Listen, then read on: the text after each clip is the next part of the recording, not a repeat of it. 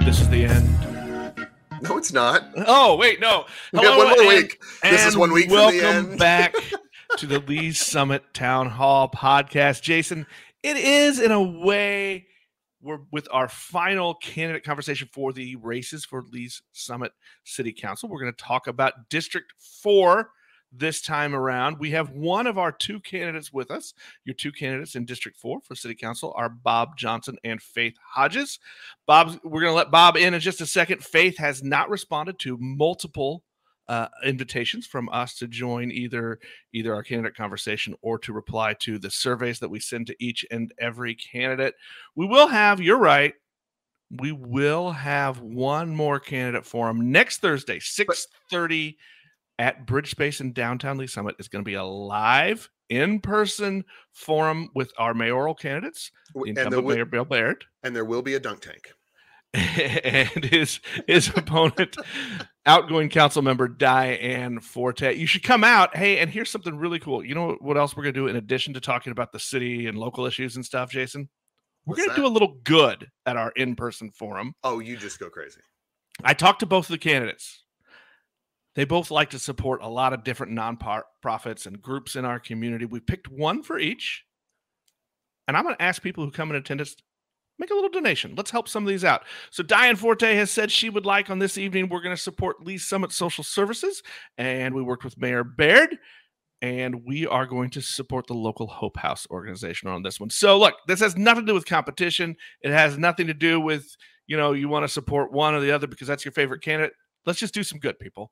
Show up. Let's make a little donation. Let's bring a couple bucks. Bring a couple bucks. Let's help some people in our community. Okay. I hinted that it was time to bring on our candidate. I hinted with our little song. I like to go back to his generation, the music that he loves. Uh-huh.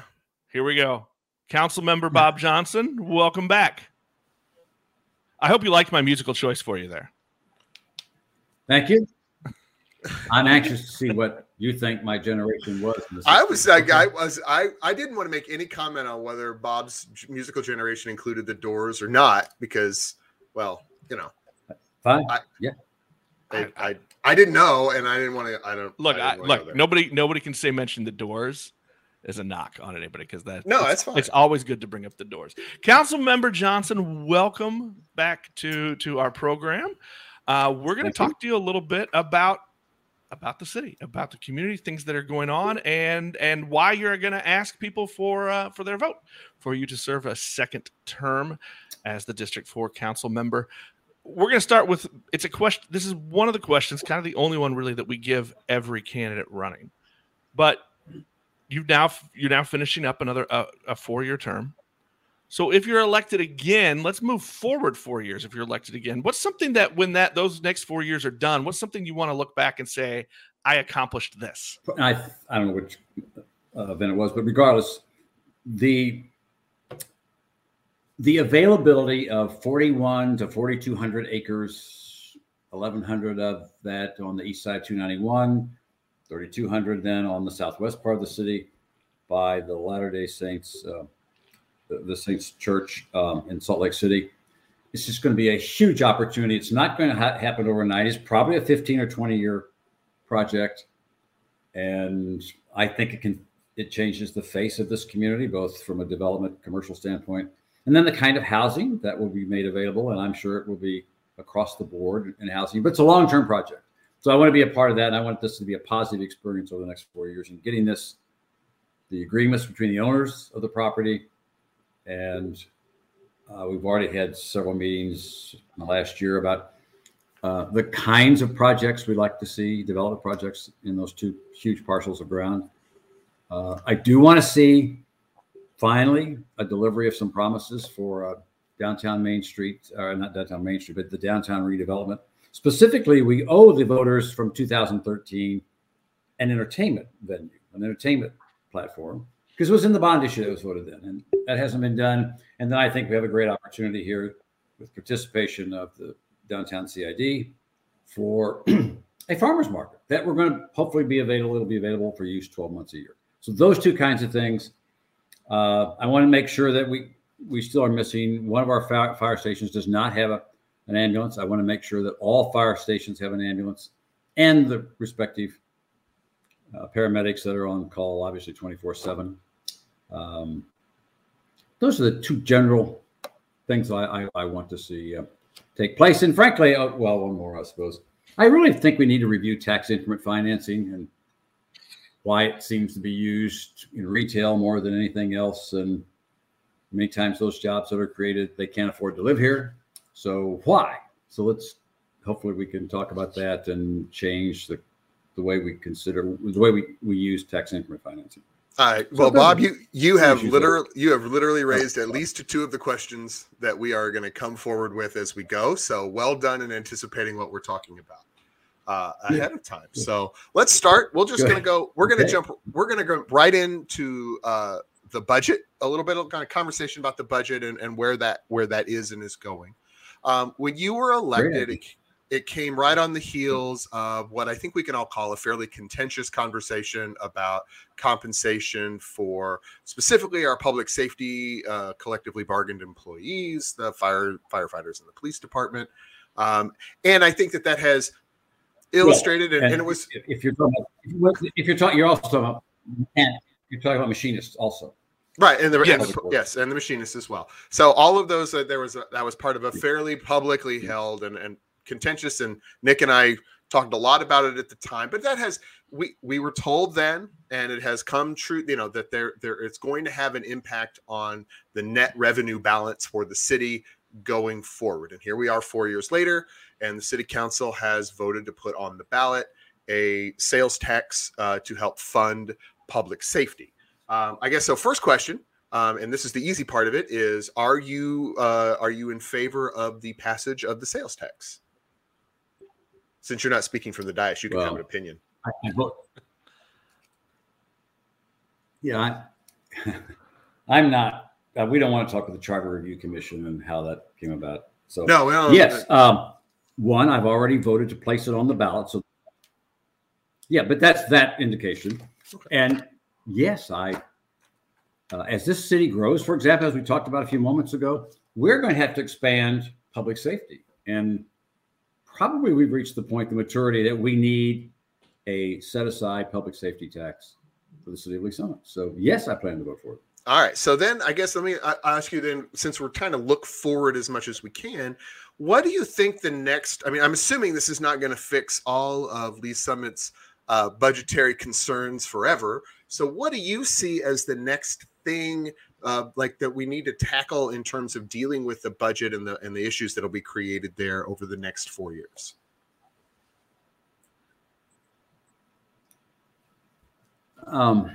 First, I guess there's an assumption I may disagree with you on.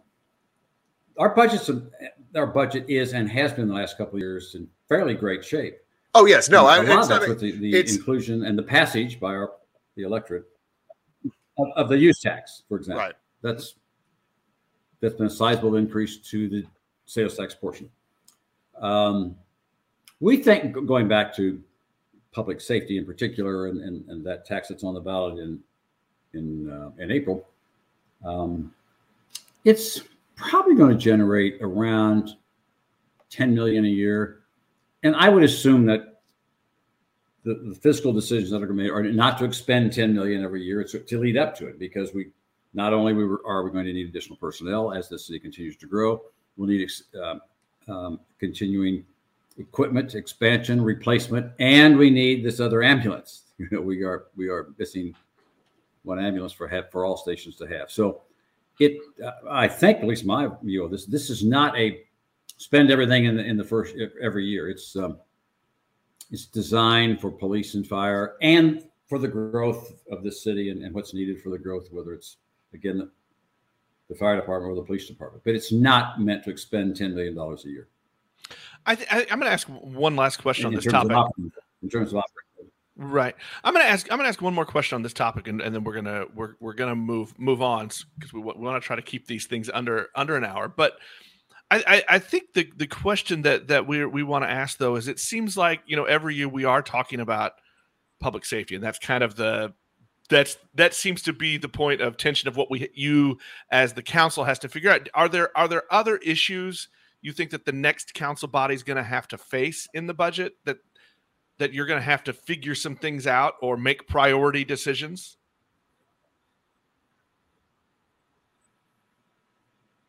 One, in terms of public safety, again, I said again, it's not just personnel, it is equipment also.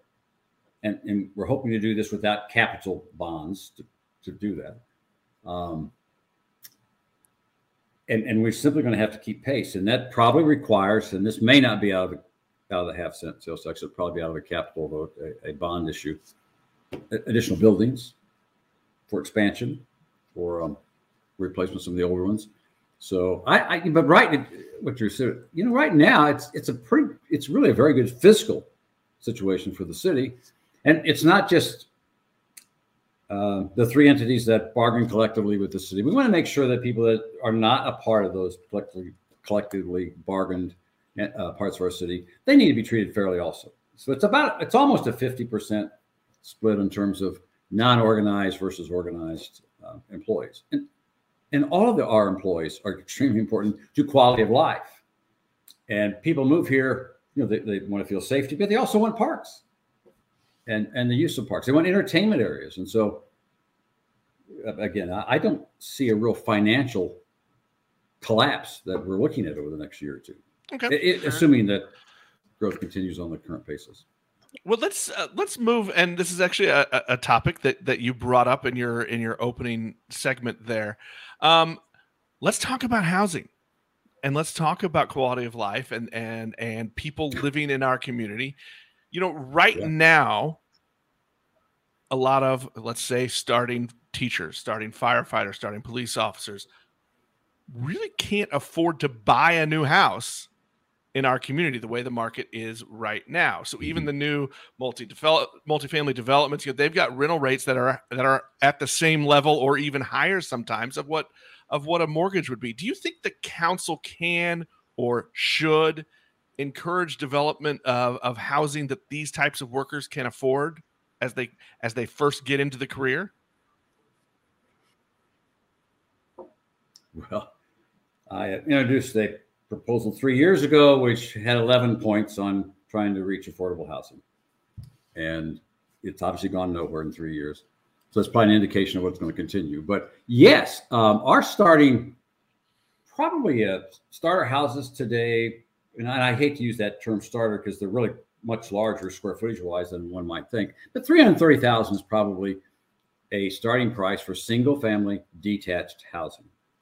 So if we're looking at single family detached housing, I have been saying off and on for 3 years that let's approach a system within the city, an encouragement from the city to get down to where at this point you can, to buy a 1,400 foot, 1,450 foot split level, for example, brand new.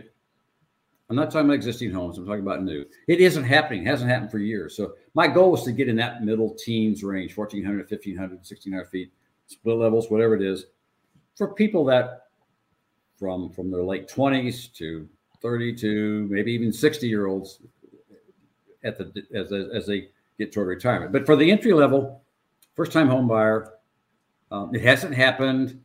And I'm not suggesting we put a mandate on on land prices. I'm not interfering in the private sector on that. But do we really need 70-foot fronts for every single family detached house in the Lee Summit? I don't think so. I think you can do. There was a subdivision I was involved with as a builder, not a developer. They were 60-foot lots, and it's the front footage. Because if we can make those front footages a little smaller, that sewer pipe that's running across the front of it, or the water lines that are running across, it's less infrastructure cost per lot because you have a lesser amount of front footage. So I'd like to see us give a serious look at this.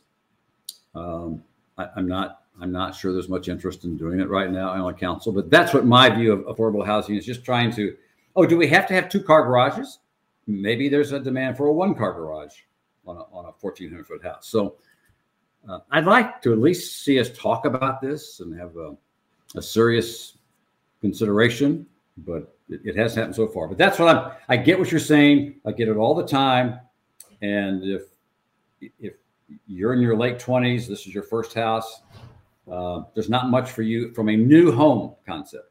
which leads to the multifamily rental situation. And I'm not really a big proponent of multifamily housing or rental property. I really still, I'd rather much more encourage single family detached housing, owner occupied.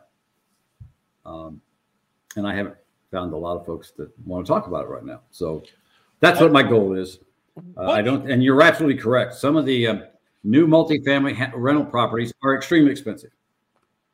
What is the process? What if you're elected and you said you want to drive this conversation a little more? You'd like to see this. So what is the process that you would or could take as a council member to get that conversation going? What's the process there to make that change?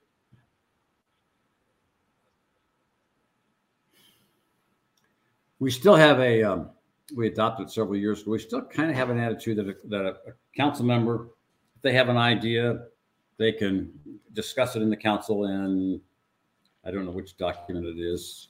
Maybe it's just an unwritten rule, but the mayor pro tem then can assign that issue, that topic to one of our committees.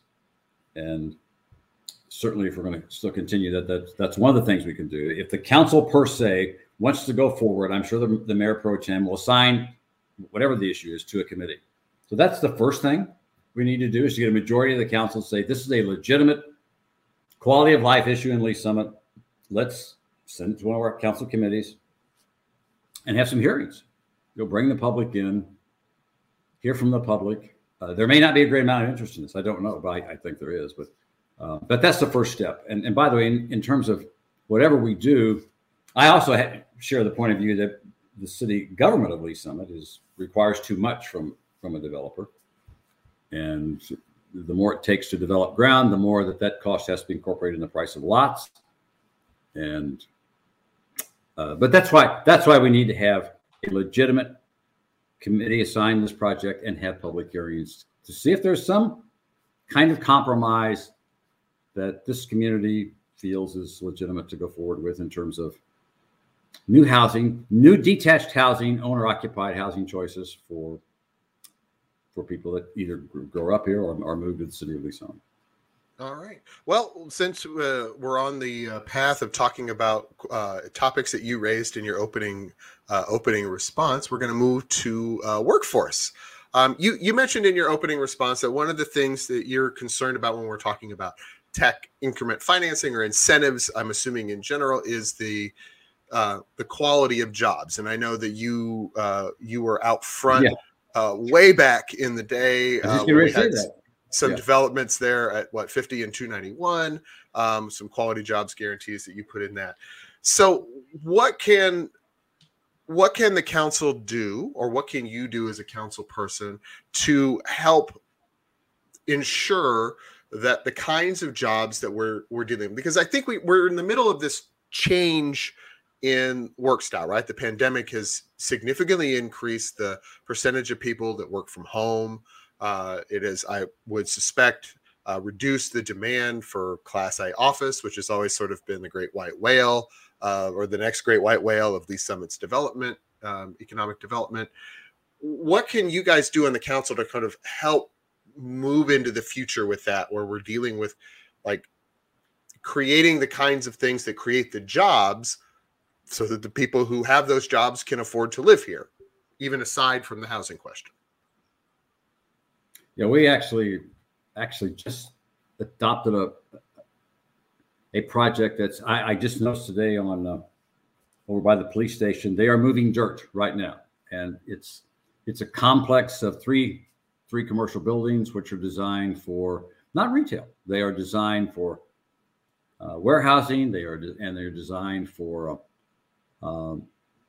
light manufacturing. And this is the first time we've had such a big project come to us, and maybe project period, that gears something beyond retail, beyond low wage. But this is designed to have at least move toward family supporting jobs in at least warehousing and light manufacturing. And it's an expensive proposition in terms of the incentive. But given the fact that nothing's happening to this property versus something coming from this property, it still will be beneficial to the city's revenue status, the city's revenue status, but it's going to create jobs that there's a potential anyway of the ability to pay for some type of affordable housing in Lee Summit. I don't know if it's owner occupied or if it's rental, I don't know, but that is happening now. So instead of just kind of accepting, offering tax increment financing to anything that comes along, which historically has been retail, we need to target the use of incentives, period, whether it's tax increment financing, Chapter 100, I forget, 353, whatever it is. We need to start targeting to industries unlike what we historically have done. Well, I think this is going to be a pretty direct question then. You've talked about incentives a lot over the years. Do they work? Well, it's a loaded question, I know, but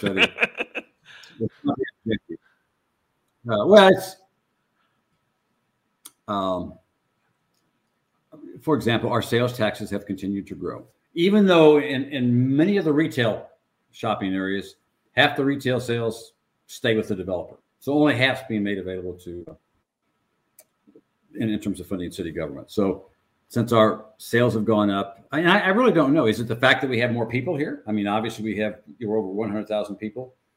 We just had a discussion at the council meeting the other night about what is our median family income. And it's probably about $100,000.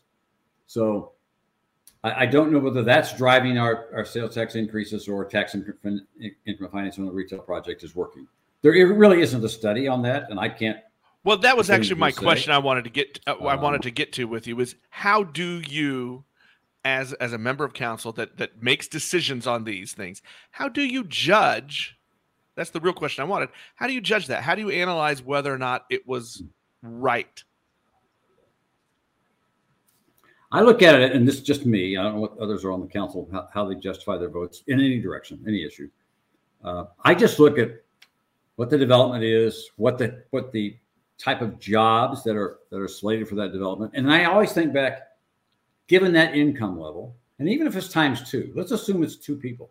What kind of housing can they afford? I would like to have people that are receiving the principal developer who are receiving incentives also have quality jobs, or at least the ability to live somewhere in the city.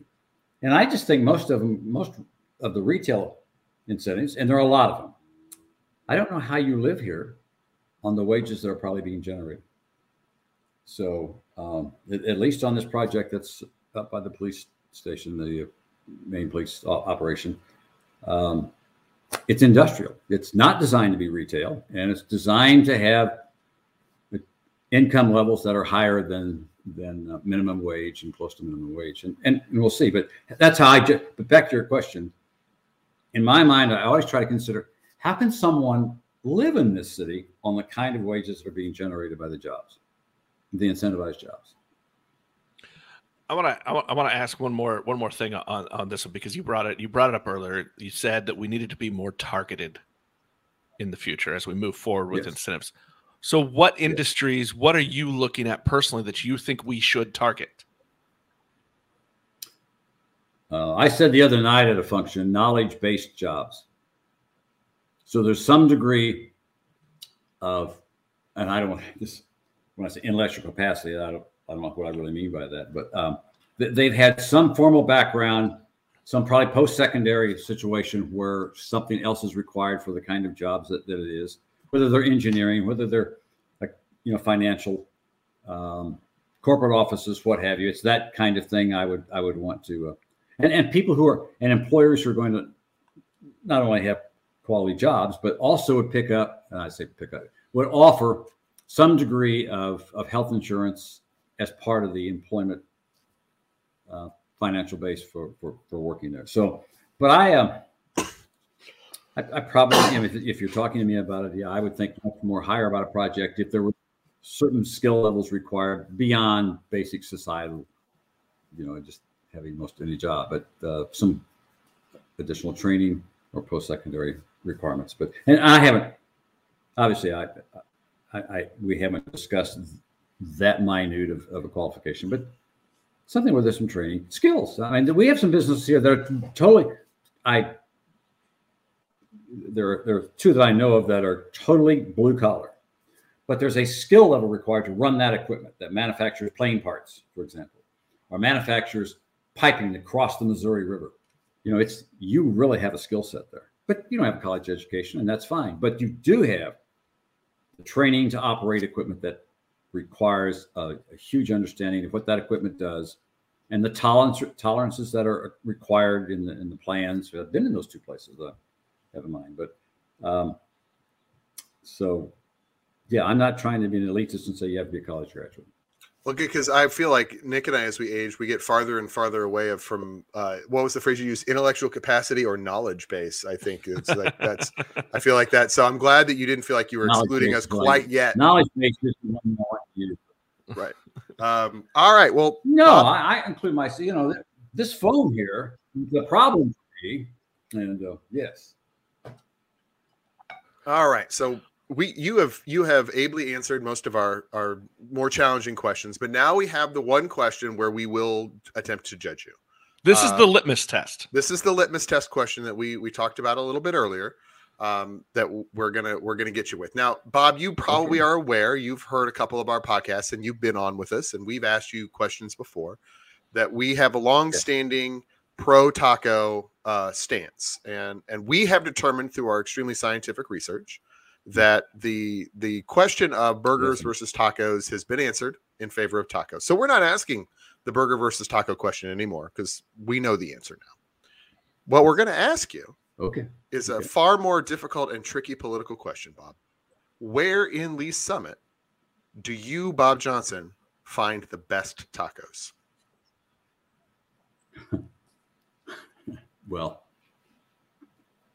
I know you don't want to talk about the first one, but tacos are not my top priority. I understand, but if there are, so and this is our podcast, so this is where we go. Yeah.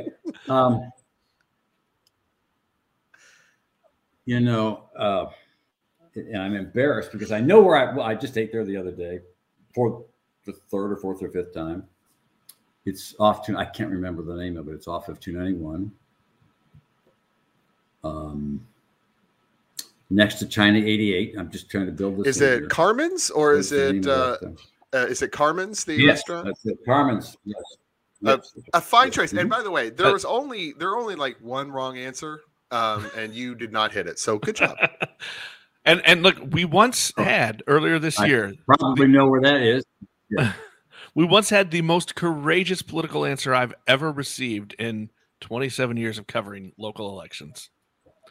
We had a candidate earlier this season tell us that Taco Bell had the best tacos in town. And that is a courageous answer.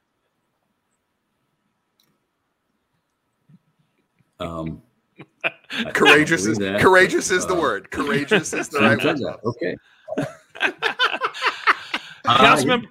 Councilmember Bob Johnson, I appreciate you coming on, giving us your time, not only just the time that you gave us here, but also the time you have given us as an elected official and the time it takes to run for office. That takes a lot of effort, a lot of time.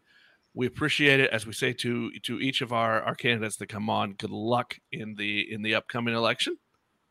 And we will talk to you next time. Thank you for having me. Really, and it's I didn't know if you were going to talk about youth sports or not, but it's okay. So, by the way, we're going to do a whole other show on that one. More tournaments.